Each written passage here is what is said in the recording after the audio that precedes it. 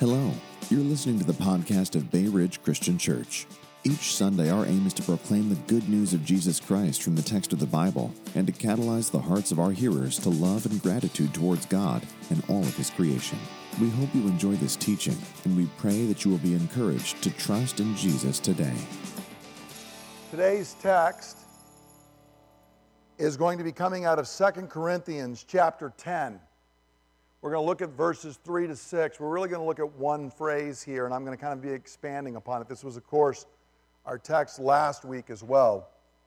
2 Corinthians chapter 10, verses 3 to 6. As always, you can follow along on the screen with all the verses that we'll be doing. Today's text is also on the handout, but there will be a lot of different texts that we're going to be going through today, so you can look along on the screen or follow along in your Bible. 2 Corinthians chapter 10, beginning at verse 3. Hear now the word of our sovereign God. For though we live in the world, we do not wage war as the world does. The weapons we fight with are not the weapons of the world. On the contrary, they have divine power to demolish strongholds. We demolish arguments and every pretension that sets itself up against the knowledge of God. And we take captive every thought to make it obedient to Christ. And we will be ready to punish every act of disobedience once your obedience is complete. Today we're going to be looking at what I would call the tactics of spiritual warfare. If you remember a few weeks ago, I talked about strategy versus tactics. And the big picture, strategy, I kind of defined, I'll put it up here. Our strategy in spiritual warfare is to draw near to God, to be alert for the attacks of Satan, and to stand against, resist, and attack his works. That's the big picture. What we're wanting to do, what should be happening in spiritual warfare is first and foremost, we're drawing near to God. That's God's ultimate purpose in spiritual warfare. And secondly, that we're alert for Satan's attacks and we're resisting those attacks and then counterattacking back against him. That's the big strategy. Okay, that's the goal. And the key phrase there was to stand or to resist. In Ephesians 6, it's stand. In sections like James chapter 4 and 1 Peter chapter 5, it says to resist. But that's what strategy is. Now, we discussed the fact that the battleground of spiritual warfare then is what the Scripture refers to as strongholds, which are entrenched habits of thought and emotions, speech, and actions that Satan uses to keep us from experiencing freedom in Christ. It's entrenched habits and patterns that start all the way down deep inside of our soul and our thought life and our attitudes, and they bleed out into the way we feel about things and the way we speak about things and then ultimately the way we act regarding things. And so strongholds run through every part of our being. They affect every part of who we are and how we act. And so, and again, this key word there about them being entrenched. If you think of a stronghold or a citadel, how hard it is to break into one. This gives us the idea when the Scripture refers to strongholds of what we're dealing with. And so the question we want to answer today is, okay, let's get down to the tactics. How do we actually work to resist the building up of strongholds in myself? Because Satan is constantly trying to build these strongholds in you and in me. He's trying to build them in your family and in mine. He's trying to build them in this church and in other churches. He tries to build them in a nation. Okay, it goes at every area from individual to the largest group. He's trying to build these strongholds. How do we resist them? And then when we discover strongholds that have already been built, because as I said last week, many strongholds actually trace all the way back to when we were children. Okay, they may even be multi-generational in our family. So those strongholds were being established before we were even conscious of the fact. Well, once we discover that, how do we actually go about laying siege, attacking, and tearing down such a stronghold? Well, the way that we would do that is through the weapons that God has given us. And this is again where our text is. Notice Paul here in the text, speaking of strongholds, says that we live in the world, but we don't wage war the way the world does. This is not about an actual physical military battle, which remember is only the shadow. It's only the metaphor that is built on the deeper prior reality of spiritual warfare. Paul says we don't do it the way they do. No, on the contrary, the weapons we fight with are not the weapons of the world. On the contrary, they have divine power to demolish strongholds. So Paul says there are these spiritual strongholds and we have spiritual weapons. You can't take an actual sword.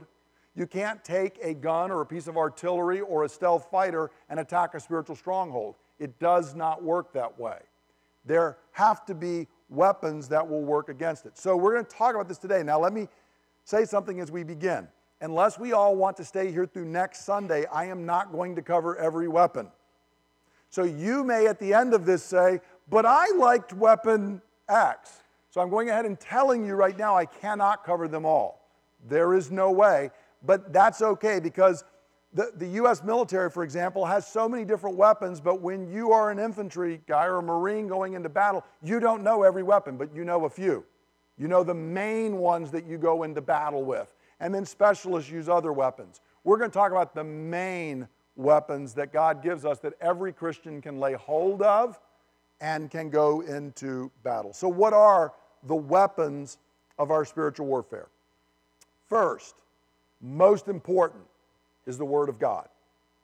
The Word of God is the basic, essential weapon. If you remember in our text in Ephesians chapter 6, verse 17, which we spent several weeks in Ephesians 6, Paul concludes talking about the armor, and he only gives one piece of offensive weaponry, and that comes at the end of verse 17. He says, take the helmet of salvation and the sword of the Spirit, which is the Word of God. So Paul tells us specifically what the sword of the Spirit is, and over and over and over again, I mentioned that different things are called the breastplate, and different things are called the helmet in Scripture, but one thing that's consistent is the sword is almost always referred to as the Word of God, and the Word of God is very often referred to as a sword. Another text that does this, for example, is Hebrews 4:12. Where we're told the Word of God is living and active and sharper than any two-edged sword. It penetrates even to dividing soul and spirit, joints and marrow. It judges the thoughts and attitudes of the heart. It goes on in verse 13 to say that nothing's hidden from God. God sees through to the strongholds in you and me, and the Word of God is what He's going to use to address those. So when we see that this is a weapon here, it should also draw to mind, if we remember, one of the great pictures of spiritual warfare in Scripture occurs in Matthew chapter 4, verses 1 to 11, where Jesus is in the wilderness, and Satan comes up, and the ultimate cosmic conflict happens right before our eyes as we watch Satan and Jesus in spiritual battle. And what is the weapon Jesus turns to every single time in that? The Word of God. It is written. Satan says something, Jesus says, it is written. Okay, so I'm going to go ahead and take it. Jesus is the only undefeated spiritual warrior in history. Nobody else even comes close. None of us even have a good batting average. So it would behoove us to learn from him. How did he do it? Word of God. Word of God. Very simple, most important weapon. Jesus over and over again said, it is written. And I might point out, he didn't say, can you hold that thought while I dig around and find the scroll on which it is written? How did Jesus know that out in the middle of the wilderness? Because the Word of God, when you cut Jesus, the Word came out of him. And no, this is not, well, God gave him a little gift because he is God in the flesh. How did Jesus memorize those scriptures? Same way you and I do. He took time and memorized them. Okay? He used the Scripture. And so, Scripture is the most important weapon, for it identifies the strongholds in us. It is the main battle weapon we use against those strongholds. And in fact, it instructs, informs, and fuels every other weapon we're going to talk about. So, Scripture is the most important weapon. Again, it is the one that identifies the strongholds. You don't even know how to use the other weapons. What stronghold are you using against? Well, the Scripture is going to identify those strongholds. And then it's going to be the main thing that's used against the stronghold. And then even when we turn to other weapons, the other weapons are informed, they are instructed, and they are fueled by Scripture. The Spirit uses Scripture. Notice the text in Hebrews 4:12. Okay, it's the sword of the Spirit in Ephesians 6. That's because none of these things I'm talking about are separate from our relationship from God. The first part of spiritual warfare is draw near to God. This is not about learning a philosophy. It's not about getting a checklist. It's not about something. It is about our relationship with God. The Holy Spirit must be drawn upon. But the tool He uses, the sword of the Spirit, is what? The Word of God. When the Spirit wants to penetrate down into you to divide the deepest parts of your being, the soul and spirit from the joints and marrow, the spiritual immaterial part of you from the bodily part of you, and He wants to get down to the core of who you are and what's going on, what does He use according to Hebrews chapter 4? It's the Word of God. That's what He uses to do it. The Holy Spirit works and does that. The Spirit then uses the Word we're going to see to renew our minds and to change us and to shift who we are. And even if we turn to another aspect like prayer, where do we learn how to pray? Scripture. You want to know the best thing you can do is pray Scripture. I've told you all many times, when I wake up tomorrow morning, how am I going to begin my quiet time? What do I begin my prayer time with? Praying a psalm. Okay, that's what I'm going to be doing tomorrow morning. I'm going to spend time praying through a psalm and then letting that guide my prayer. Because, see, what I think about prayer and how I want to pray may be good or not. But I know this, when I open up and I pray that psalm tomorrow morning, God likes that prayer. Because He picked it. He picked 150 of them, stuck them in Scripture. They're true. They are Spirit-inspired. They are God-ordained. They are according to the will of God. And so I let the Scripture inform even my praying. And it's the same thing with every other thing we do. Every other weapon we have is informed, and it is fueled by Scripture. There's nothing like praying the Word of God. So it does that. The same thing is true of worship, fellowship, fasting, every other tool we could talk about, every other weapon we could talk about. It is the Scripture that informs and fuels them. Now, as we talk about doing this, let me be very clear. To speak of Scripture as a weapon in spiritual warfare, we're not talking about randomly or quickly reading Scripture, but rather specifically meditating, memorizing, and quoting God's Word relative to the battle that we are in. If you are in a struggle, if I am in a struggle and there's a particular stronghold, me reading my 3.25 chapters it takes to get through the Scripture in a year is not going to be helpful in spiritual warfare. It's just not. I'm not telling you don't read through the Bible in a year, but I'm telling you that's not going to help you in spiritual warfare. You have to very specifically, these strongholds are so deep. We need the Word of God that is specifically meditated, memorized, and quoted. And every part of that. To meditate means to turn it over, to think about it. It literally meant to mutter it to yourself, to go over and over and over again. Just continuing to dwell upon that Scripture until it sinks deep in you. Memorizing it, that's exactly what Jesus had done. You can laugh and it's kind of like a joke, but the Scripture back then was on massive scrolls. He didn't have disciples with Him toting this box of scrolls around. If He didn't have it in His mind, it wasn't there. But He was prepared for battle ahead of time by memorizing the Word of God. And He didn't just do it internally, He quoted it. In the ancient world, you didn't even read inside your mind. You read out loud. There is a power in speaking the Word of God. And when you do it, Martin Luther used to argue out loud with the devil in his spiritual warfare all the time. And I've had people say, well, I think he's crazy. I say, well, I think God used him to start a reformation. So, obviously God didn't think he was that crazy. Talk, speak, quote the Word of God. Now, why this is important, and when I say it's specific, a couple years ago I read a great book by a guy named Malcolm Gladwell, and it's called Blink, The Power of Thinking Without Thinking. And what he was getting at in that book, the reason he used blink is, you say in the blink of an eye. What Gladwell went through is he showed all of these studies that showed a huge portion of your behavior and mine is driven by our subconscious thought. We're not even aware of why we're acting the way we're acting.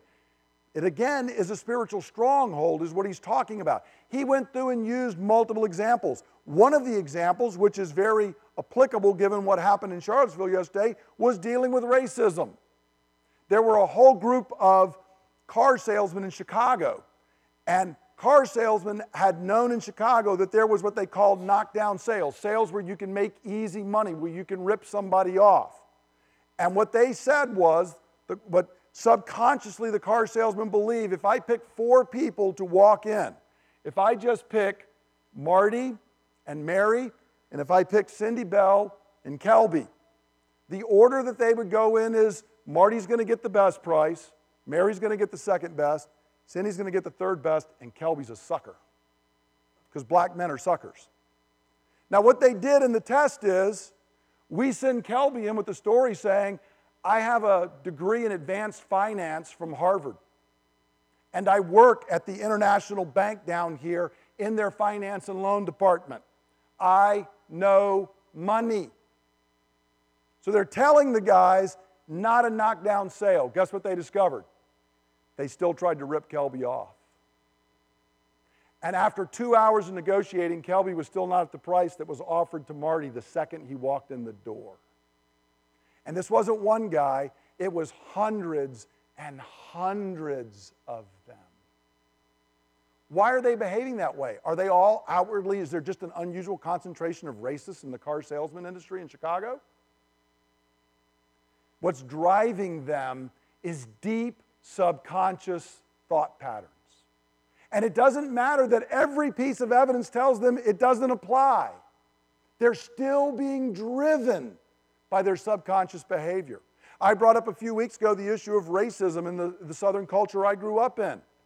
That is so deep. I have so many friends who have said and done wildly racist things. And then looked at me and said, I'm not a racist. What do you mean you're not? What you just did was racist. I don't think racist thoughts. But see, that's because they don't realize it, because it's being driven by their subconscious. And this is the problem that you and I have, is the majority of how you behave tomorrow and I behave tomorrow is driven by things that are so deep inside of you and so deep inside of me, we don't even realize what's driving us. Why do I react in fear? Why do I react in anger at this? Why do I feel a need to control this situation? The answer is not something surface. It is something deep, deep down. Now, because of that, in spiritual warfare, it's not about just reading a Bible verse. It is, we have to meditate upon God's Word until it begins to change our subconscious thought, till it is sinking way, way deep down in the way we think, tearing down strongholds of wrong thought and building strongholds of godly thought, proper emotions, words, and actions. Now think about it. How does the Scripture tell us this? In an actual place where the shadow of human warfare was being done, God speaks to Joshua, Joshua 1:8, and he says this. As Joshua's getting ready to lead Israel into battle, he says this: do not let the book of the law depart from your mouth. Quickly read a couple of chapters a day, and everything you want will be yours. Is that what he says? What are we told to do? Meditate upon it. How long do we meditate upon it? Day and night, so that you may be careful to do everything written in it. Then you're going to be prosperous and successful. Joshua, if you want to walk in the right way, you have to meditate upon this day or night, because Joshua, what's driving you is not surface. What's driving you is so deep inside who you are. If you don't meditate on this day and night, it will never touch that thing. It'll never sink down to that thing, which is why we're told over and over. You can look at Psalm 1, which is a guide to the entire book of Psalms, tells us you got to be like a tree planted by a stream of water. You got to meditate on God's law day and night. Then you'll be that tree by the streams of water, and you'll bear fruit in season. Jeremiah chapter 17 says the same thing to us. We have to meditate on God's word, and we have to actually even speak it out loud to ourselves. We need to be able to quote it to ourselves when that thing is going on. and that fear is being touched, or that racist attitude or action is coming out, or I'm trying to control a situation, I'm trying to slide back into an old habit pattern, we have got to say, okay, what I am meditating upon, I'm going to speak this out loud to myself. I'm going to remind myself I'm not giving into that fear. I'm not giving into that attitude. I'm not going to be defined by the way I was before. It is a hand-to-hand, everyday, moment-by-moment combat using the Word of God. Now, I can't stress this enough. When I was a young Marine, one of the things that we did over and over and over again, and I know my dad was a Marine in the 50s and said it was the same thing. They would march 15 miles out into the desert and then make the guys start taking their guns apart. Now, he had a different one. I had an M16. But they would make them take it apart. They would sometimes even want to blindfold you, or they would throw a whole bunch of pieces together and mix them together. Why are they doing that? Because in battle, your life depends upon knowing that weapon. And so you have to know it. We would get sick of taking the thing apart and put it together. I know how to take it apart and put it together. I can do this. We do all these speed tests. We do this. And their point was you can never know it well enough, because it is the difference between life and death. Well, friend, there's a much greater life and death struggle, and it's the spiritual warfare of which we are a part. You can never know the Word of God well enough. I've been meditating, memorizing, laboring for 40 years, and tomorrow morning I will wake up and be shocked by something I didn't realize. And something will penetrate another level deeper into my soul than it ever has before. So, if you know of a stronghold that you are struggling with, you need to study what the Word of God says about it. And then you need to not only study it, you need to meditate on those verses. Write them out and think about them when you have free brain cycles. When you wake up, when you're walking along the road, whatever you're doing. Remember the Shema, the commands you're to talk about when you sit at home, walk along the road, lie down, get up, all of those places. Same teaching. We do that over and over again. We memorize them so that it is constantly with us, and then it starts to shape our subconscious thought. So when something happens, instead of immediately responding the old way, we start acting a different way. There is no substitute for the Word of God. A number one weapon. Secondly, prayer. Paul in Ephesians 6, at the end of the list of armor, says this in verse 18. And pray in the Spirit on all occasions with all kinds of prayers and requests. With this in mind, be alert. Notice there's that word of spiritual warfare. And keep on praying for all the saints. Prayer is the direct engagement of the enemy in spiritual warfare, as we are being guided by the Holy Spirit to apply God's Word, the Scripture, to spiritual strongholds. Prayer is where, as I've been studying and meditating and memorizing, and this thing is happening in me or it's happening in another, I start engaging directly, talking to God and letting God work and apply the Scripture to the particular area. As I pray through it, as I talk with God about it, as I even quote the Scripture out like Jesus did to the enemy in Matthew chapter 4. And again, just like with the Scripture, this is not random sleepy prayer. This is not a wish list of things that I want. That's not what we're talking about here. This is wartime prayer in the Holy Spirit. Now, please listen to me on this point.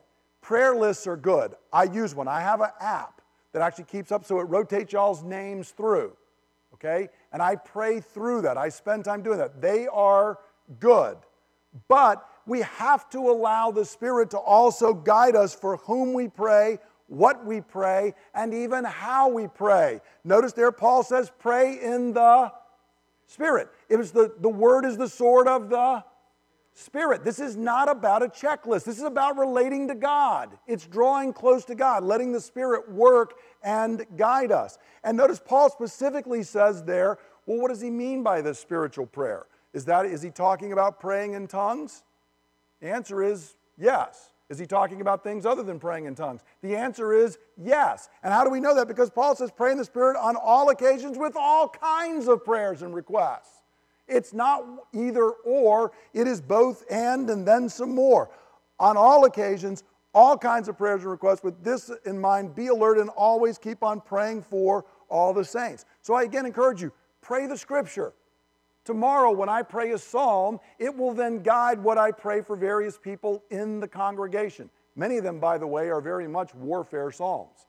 Oh God, my enemies are coming against me. They are besieging me. Lord, I need you to see and to deliver your servant. What a great prayer to pray for yourself or somebody else that is going through spiritual warfare. It includes using a prayer list. I do that many days, but there are some days I just set the prayer list aside. Largely during Lent, during our 7 weeks of prayer this year, I just set the prayer list aside and just said, I'm feeling called by the Holy Spirit to pray for specific people in specific situations, and I'm going to spend extra time in doing that. It also does include, and this may surprise some of you, but I pray in tongues, which means I don't know what I'm praying. It's a gift of the Holy Spirit, and it is part of Spirit-led and Spirit-inspired prayer. It's an important part of spiritual warfare. It also includes intense times of prayer for specific strongholds we're wanting to see demolished. And related to that, it can include times of fasting and prayer. You remember when the disciples couldn't cast out a demon, what did Jesus tell them? This kind comes out only with... Think that might have any relationship to spiritual warfare? So that's why we set aside times and we say, I'm going to fast not just so that I can lose a couple of pounds today, but no, I am fasting and praying regarding a specific situation. God, I am trying to take the word I've been meditating and memorizing and doing that, and I am applying it in prayer time, and I am asking you, tear down this stronghold in me or in this person I love, and I am giving devoted time and prayer to that. Now, when I describe this, the funny thing is, when you say prayer or prayer meeting to most people, the words that leap to mind are not exciting, engaging, but rather boring. Well, there's a reason why we find prayer boring. And it has nothing to do with prayer. It has rather to do with us. John Piper captures this in his book, Let the Nations Be Glad, which is about missions. And I've quoted this before, but listen to what Piper says. I think it captures the idea. Life is war. That's not all it is, but it is always that. Our weakness in prayer is owing largely to our neglect of this truth. Prayer is primarily a wartime walkie-talkie for the mission of the church as it advances against the powers of darkness and unbelief. It is not surprising that prayer malfunctions when we try to make it a domestic intercom to call upstairs for more comforts in the den. You hear what Piper's saying? This thing was meant to be a walkie-talkie, and bombs are exploding around you everywhere. You don't find that a useless piece of gear when you are calling in for life support. But if you're sitting in the den and I want another bowl of nachos and cheese, not such a big deal. If you find prayer boring, friends, I want to encourage you, the problem is not prayer. It is probably you're not realizing you're in a life and death struggle. You have an enemy who wants to destroy you. And the hand-to-hand combat you're going to do with him is Scripture-soaked prayer. And if we're not going to engage him, we're going to lose. How are we going to tear down? Again, I didn't plan it this way, but with what went on in Charlottesville yesterday, we have been struggling with racism for 400 years in this country. How are we going to tear that down? If you think electing the right politician is going to do it, you are naive beyond belief. It's not going to happen. We need believers rising up and crying out and saying, I can't believe we are still struggling with this 400 years in. This stronghold is so deep, and it will not be brought down but by fasting and prayer. There is no other way to do that. And there are strongholds in your life and in mine that we look back and we say, you know what? This is not mom or dad's fault, but they had the same trait, and I believe they've said grandmom and granddad had the same. Man, this is being passed down. I don't want this. I want this to stop now. If we approach life that way, prayer will not be boring. You will not lack things to pray for, nor will I. Friend, we are part of cosmic spiritual warfare, and we draw near to God and resist the enemy in Scripture-filled, Spirit-directed prayer. And the more we become aware of the cosmic warfare raging all around us, the easier we will find it to pray. Most of you know 2017 has been a tough year. There's been a lot of spiritual warfare around. I have not had a hard time this year praying. It's been very easy to want to pray. If nothing else, dear Jesus, where are you? Help us prayers. Okay? And I dare say, David, when he was cushy in the palace and things were going well, and he's walking on his roof and he sees Bathsheba, does not seem to be spending a lot of time in prayer. David in the stronghold, when Saul's trying to kill him, a lot of psalms got written then.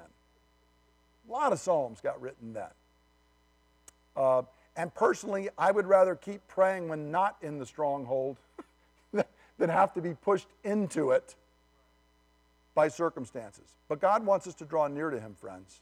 It's a separate point, but He will do what is necessary for you and I to draw near to Him. Let's do that willingly, and you can meditate on that. Third weapon, praise, thanksgiving, and worship. Psalm 149, which we started our night of prayer a few weeks ago, and I want to encourage, it's one of the good signs. I was greatly encouraged by the number of folks that came out and the intensity with which we prayed when we had our night of praise and prayer a few weeks ago. Because as a shepherd, I want to tell you it was encouraging to me that people are understanding spiritual warfare and they're serious about this. Okay? And we started it with reading this text. I'm just going to read the beginning and end of the psalm. But it reads, "Praise the Lord, sing to the Lord a new song, His praise in the assembly of the saints. Let Israel rejoice in their Maker, and let the people of Zion be glad in their King." So notice it's beginning with praise, thanksgiving, singing worship to God. In verse 5 he moves on and says, "Let the saints rejoice in this honor and sing for joy in their beds. May the praise of God be in their mouths and a double-edged sword in their hands, to inflict vengeance on the nations and punishment on the peoples, to bind their kings with fetters, their nobles with shackles of iron, to carry out the sentence written against them. This is the glory of all His saints. Praise the Lord." Now again, this psalm uses human warfare, which is only the metaphor. In Christ, we of course know that we're no longer about going out and conquering a nation for Jesus. That's not part of our call. Ours is a spiritual war. We're specifically told we don't wage those other kinds of wars anymore. But then do we have enemies that need to be bound? Absolutely. And according to this psalm, how do we do it? Praise and worship and the sword in our hands, which again is going to be the sword of the Spirit, which is the Word of God, because even that's got to fill our praise and thanksgiving and worship. But they are powerful weapons in spiritual warfare, binding the enemy in his work. Praise and worship verbally expressed. Please underline those words. Verbally expressed. Is it enough that I say, well, I thank God in my heart? No. What's going without saying needs to be said. Praise and worship verbally expressed binds the enemy and strengthens the work of God's Spirit, for it expresses our trust in the supremacy of God. There's nothing that binds the enemy's work in your life and mine when in the midst of raging conflict, when it appears that the promises of God are not true. That I sing those promises and I speak those promises out loud and I say, though He slay me, yet I will trust Him. Come what may, no matter what happens. We are counted as sheep to the slaughter. But even though I die, know, O King, I will not bow to your idol. There is power to bind the enemies of God if we speak praise and worship and we do it verbally. If we speak it out loud. Because, friend, you know why we oftentimes don't want to speak it verbally? Because I'm afraid if I say it out loud, see, now God's on the hook. And I might look like a fool if He doesn't come through. I know y'all probably never struggle with stuff like that, but I do. I worry that once I've spoken it out loud and spoken it to somebody else, well, what if it doesn't come true?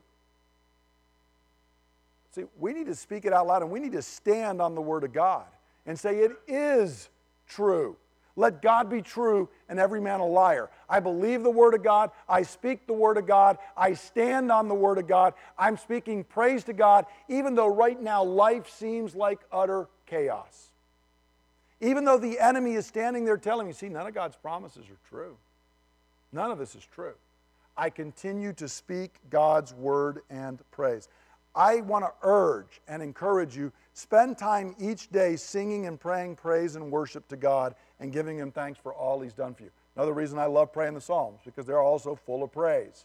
They are full of me being able just to pray that out and sing that out and offer it to God. It's not a once in a while thing.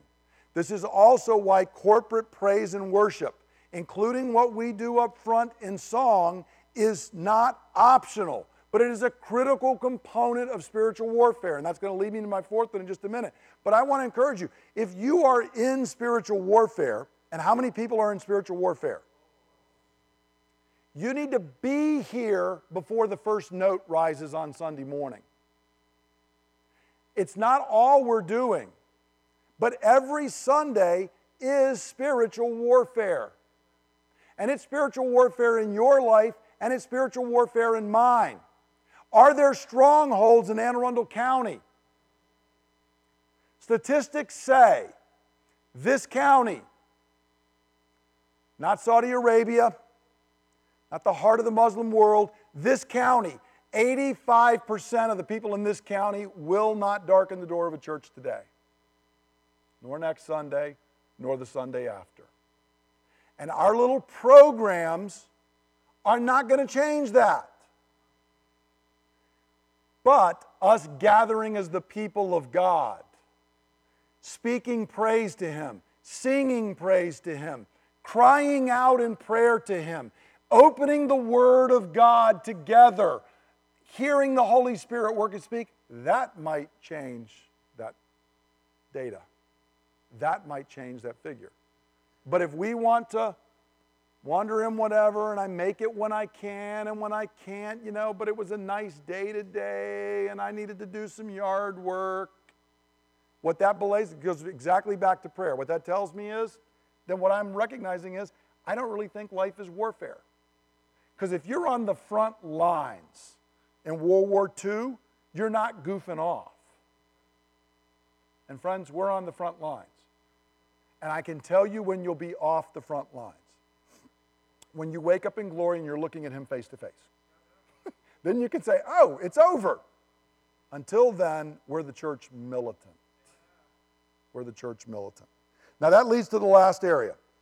Corporate life in a local church. Ecclesiastes chapter 4, verses 9 to 12 says this. 2 are better than 1 because they have a good return for their work. If one falls down, his friend can help him up. But pity the man who falls and has no one to help him up. Pity the man who falls and has no one to help him up. Also, if 2 lie down together, they'll keep warm. But how can one keep warm alone? Though one may be overpowered, 2 can defend themselves. A cord of 3 strands is not quickly broken.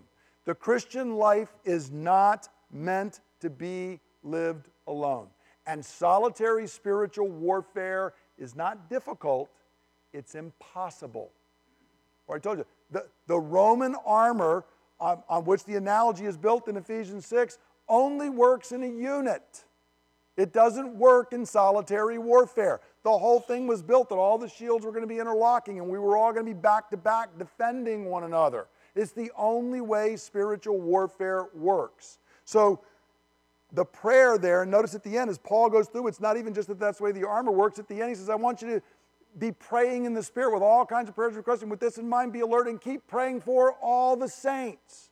I'm praying for you and you're praying for me. That's how spiritual warfare works. Our personal spiritual warfare is strengthened and made more effective as we gather with other believers for worship in the Word, prayer, praise, fellowship, and table. That's how it is strengthened. That is how we are built up. And what betrays where we are as an American church is how lightly we take the gathering of believers. And we do. We take it very lightly. We think of it as an optional extra when it's not. It is not an optional extra. To simply skip a gathering of the local church is to lay down our weapons in the midst of the field of battle and basically say, Satan, here I am, come build whatever stronghold you want. And friend, that's a prayer that will be answered. And if you don't like that, then I have a piece of advice. Gather with God's people. If you're not out of town and you're not sick, be there. And as a disclaimer here, I will go ahead and note, or as a statement, I don't get paid anything extra whether your backside is warming a seat on Sunday morning or not. This isn't about me. It's about you. As a shepherd, my heart breaks when I know, because see, here's what happens. Warfare breaks out, and one of the first things we do is we withdraw from God's people. I've been walking with Jesus for 40 years, and I have seen this over and over and over again. And it's the worst thing we can do. It's at that very moment. The lion roars, and we run out of the herd. And who's the lion going after? It's the last. Man, when the lion roars, you need to run into the herd. You need to get in the middle of it and say, I need to be deep in the citadel. I need to have people all around me. But friends, that is not what we do. So often we run the other way. So I encourage you. You want to do spiritual warfare? Arrive early. Join in every second of corporate worship. I mean from opening word where we're reading the scripture and to the benediction, and you are reaching out and grabbing the blessing of God by faith and saying, I need this because I'm walking out into spiritual warfare. And the goal, again, is not, may I remind you, it's not even just, I need it to just survive this week. We're on mission, friends. There's darkness all around us. We're not here huddling in. We are getting equipped to go out and penetrate darkness. That's the goal. Not just huddling and keeping our own. We want to penetrate the darkness around us. To do that, we need to gather together. Now, let me briefly, and then we're going to come to the table, give you a quick kind of case study, I'll call it, for breaking the stronghold of anger. I'm going to expose my own sin. I'm going to expose my own stronghold that I have wrestled with for as long as I can remember, from before I was a Christian. And that was anger. And I've told this to people before, and they laugh because they've never seen it. You haven't seen that in me. If you were my family, you would not laugh, because it could be expressed in bursts of rage that are just simply embarrassing. Okay, and I remember this from before I was even a believer. I remember expressing rage on a tennis court one time, playing tennis with my father, and he was so disappointed, he just walked off the court and just said, if you're going to behave that way in public, I'm not going to stand here and condone that behavior. Okay, I wasn't even a believer at the time. It was deep. The first time I had told Linda, and she did what many of you do. Oh yeah, I understand. And then she observed it in the car, and the look of shock and fear on her face. And it wasn't directed at her. It was directed at what? Right. She never feared me, but the city planners of Washington, D.C. might have at that moment, because I was uttering words of rage about what I would do if I could get a hold of one of them for all the stupid one-way streets that had kept me from getting back, and it was this dumb thing. But Linda saw it that morning. It was often expressed towards our children for misbehavior. Okay? And it was a real stronghold. So, how did I deal with it? I wish I could tell you I came forward at a meeting and somebody laid hands and prayed and it was done with. And there's a lot of silly people that will tell you that. That's just not how I did go forward and get prayed for. I did beg and plead with God. But that's not what brought it down. And I will tell you, it's still a struggle, but, and you can ask my wife, I am 1,000 times better than I was when we got married. So how did it work? Well, as I said, I studied, I meditated, and I memorized verses on anger and words. I can quote a whole bunch of verses on anger and words because I said, I got a problem, Jesus, and I need your word to penetrate down what is going on inside me that causes, in other areas, I'm acting like a godly man, and then here I'm not. What is prompting that? What is causing that? I spent real time in prayer specifically over this. Yes, confessing my sin, crying out for help, and asking God, what's the root cause? What's going on under it? I know this is not a good idea.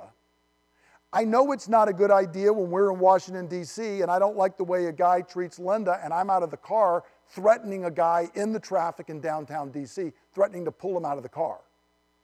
Not a good idea. I know that. Why am I doing that? Why in the moment does that seem like a reasonable course of behavior? I fasted.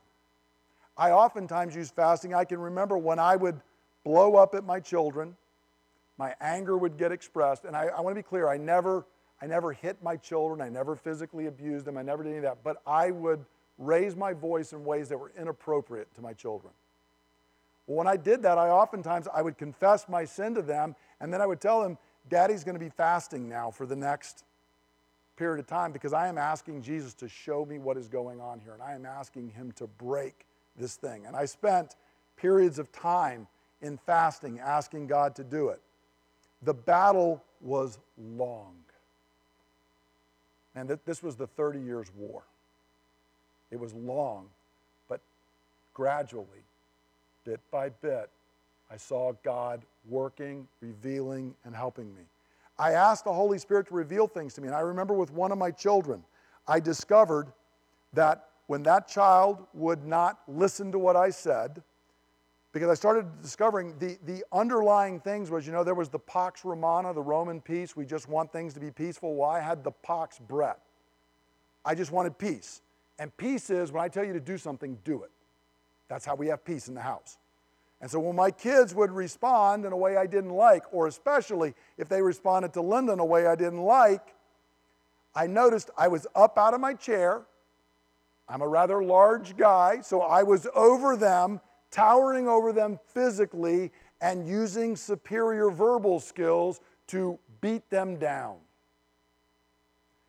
And so the Holy Spirit started revealing to me that I was doing that. And so I started saying, okay, Jesus, then I need you to remind me, Holy Spirit, when that thing goes off, I need you to tell me, stay seated.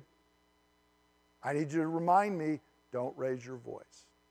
Now, the comical thing was I had a child who got very upset because they thought that was me expressing I didn't love or care for them anymore. They at least knew I cared about the situation when I would blow up. Shows how sad it was that had become a pattern. But the Holy Spirit revealed something because we're not Gnostic. That thing, if I got out of the chair, it was over. Battle done. That was not something I figured on my own. I didn't read it in a book. That was just the Holy Spirit showing me these are trigger things for you. And you need to realize that and understand. And he showed me a lot of mine was underlying issues of control, and there were issues of legalism in my parenting. And I had to repent. Those were deep-seated things and fears. And the Holy Spirit had to work on those because I couldn't change my external behavior until underlying issues of legalism and control were being addressed and worked in me. And so I asked the Spirit to remind me and do it. And I want to tell you again, after 40 years of being a believer, I have seen major, major improvement in this area. And it's not by self-help. It's by real, day after day spiritual warfare. I've told y'all hand-to-hand combat. What I just described to you is almost 40 years of hand-to-hand combat. And I am, as a granddad, some of this maybe I'm lacking energy, but things that would have created problems before, I'm like, oh, come here, Papa will give you a cookie. I'm not going to holler about that. I'm not going to get upset about that. That is because I don't want to rebuild in you strongholds that I did, and some of which I built right into my own children. I don't want to do that. I don't want to be there. And so there has been a major change. And I want to encourage you, God can work in you the same way. So as you're doing this, and again, the point is drawing near to God. I can't stress that enough. This is not about how can I just deal with this separate from Jesus. What Jesus is working in your spiritual stronghold, in mine, in the ones in this church, in this area, is to draw us near to Him. That's His goal. Satan's got his other goal, how he's wanting to destroy us. But Jesus wants to draw you close to Him. And that's what we need. Now what we're going to do, we're not going to apply the Word, because I've given you plenty. This is kind of an application teaching. We've covered this a lot in the last several weeks. What we're actually going to do is we're just going to come to the Lord's table. And Ryan's going to come down and lead us. What I want to encourage you to do today, as he's coming down here, this is the table of deliverance. This is another weapon in our arsenal that rather than talking about, we're going to do. But to do that, don't approach this as a religious ritual.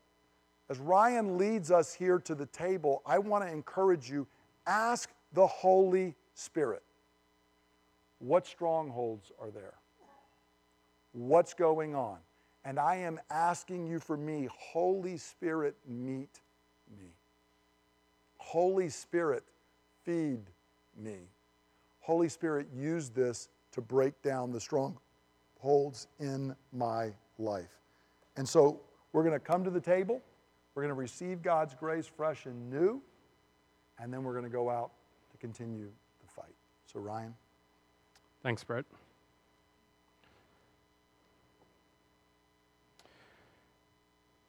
For I received from the Lord what I also pass on to you.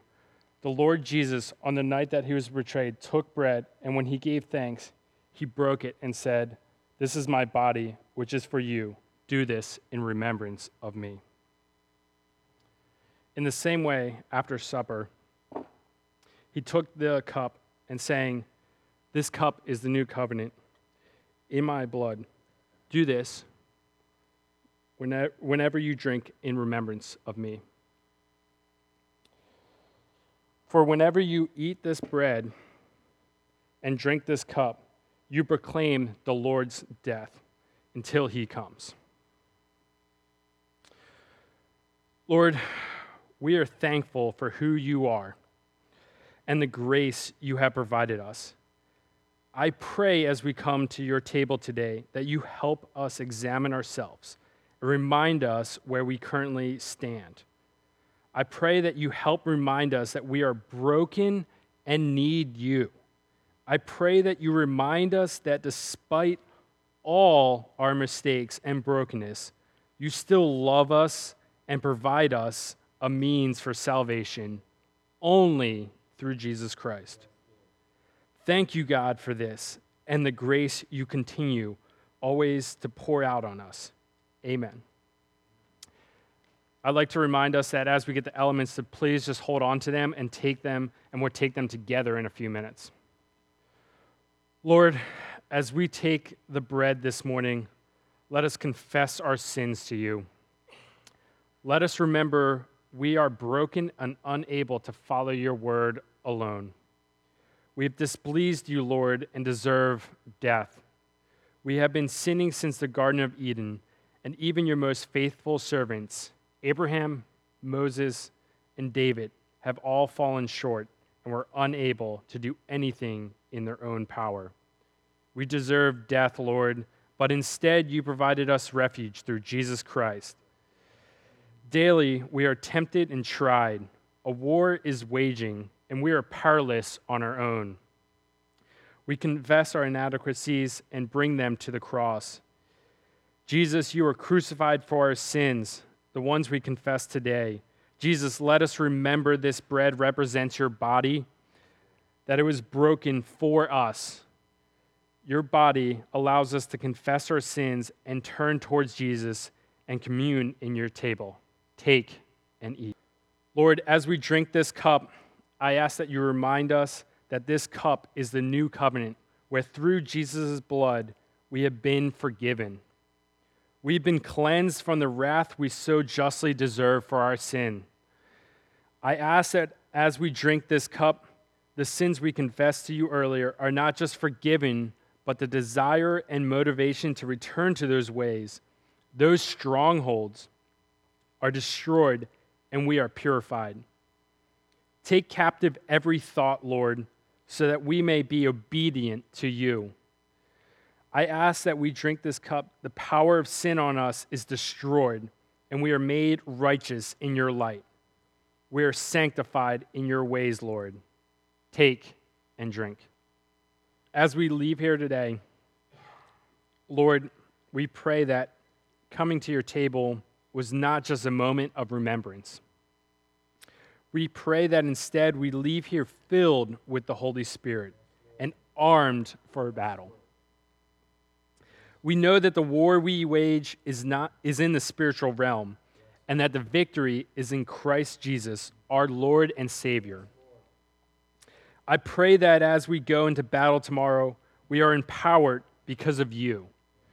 God, I pray that we see the righteous path that you want us to take. We see the path where sin is defeated in our lives. We see the path that we are walking along with you, because it is only through you that we are able to defeat evil and our sinful nature. Although we are in this world, we acknowledge that we are not of this world. We do not wage war like the world wages war. Give us the strength to read and meditate in the Word and pray daily in order to strengthen our inner being. Thank you for allowing us to share in your victory. In Jesus Christ, amen.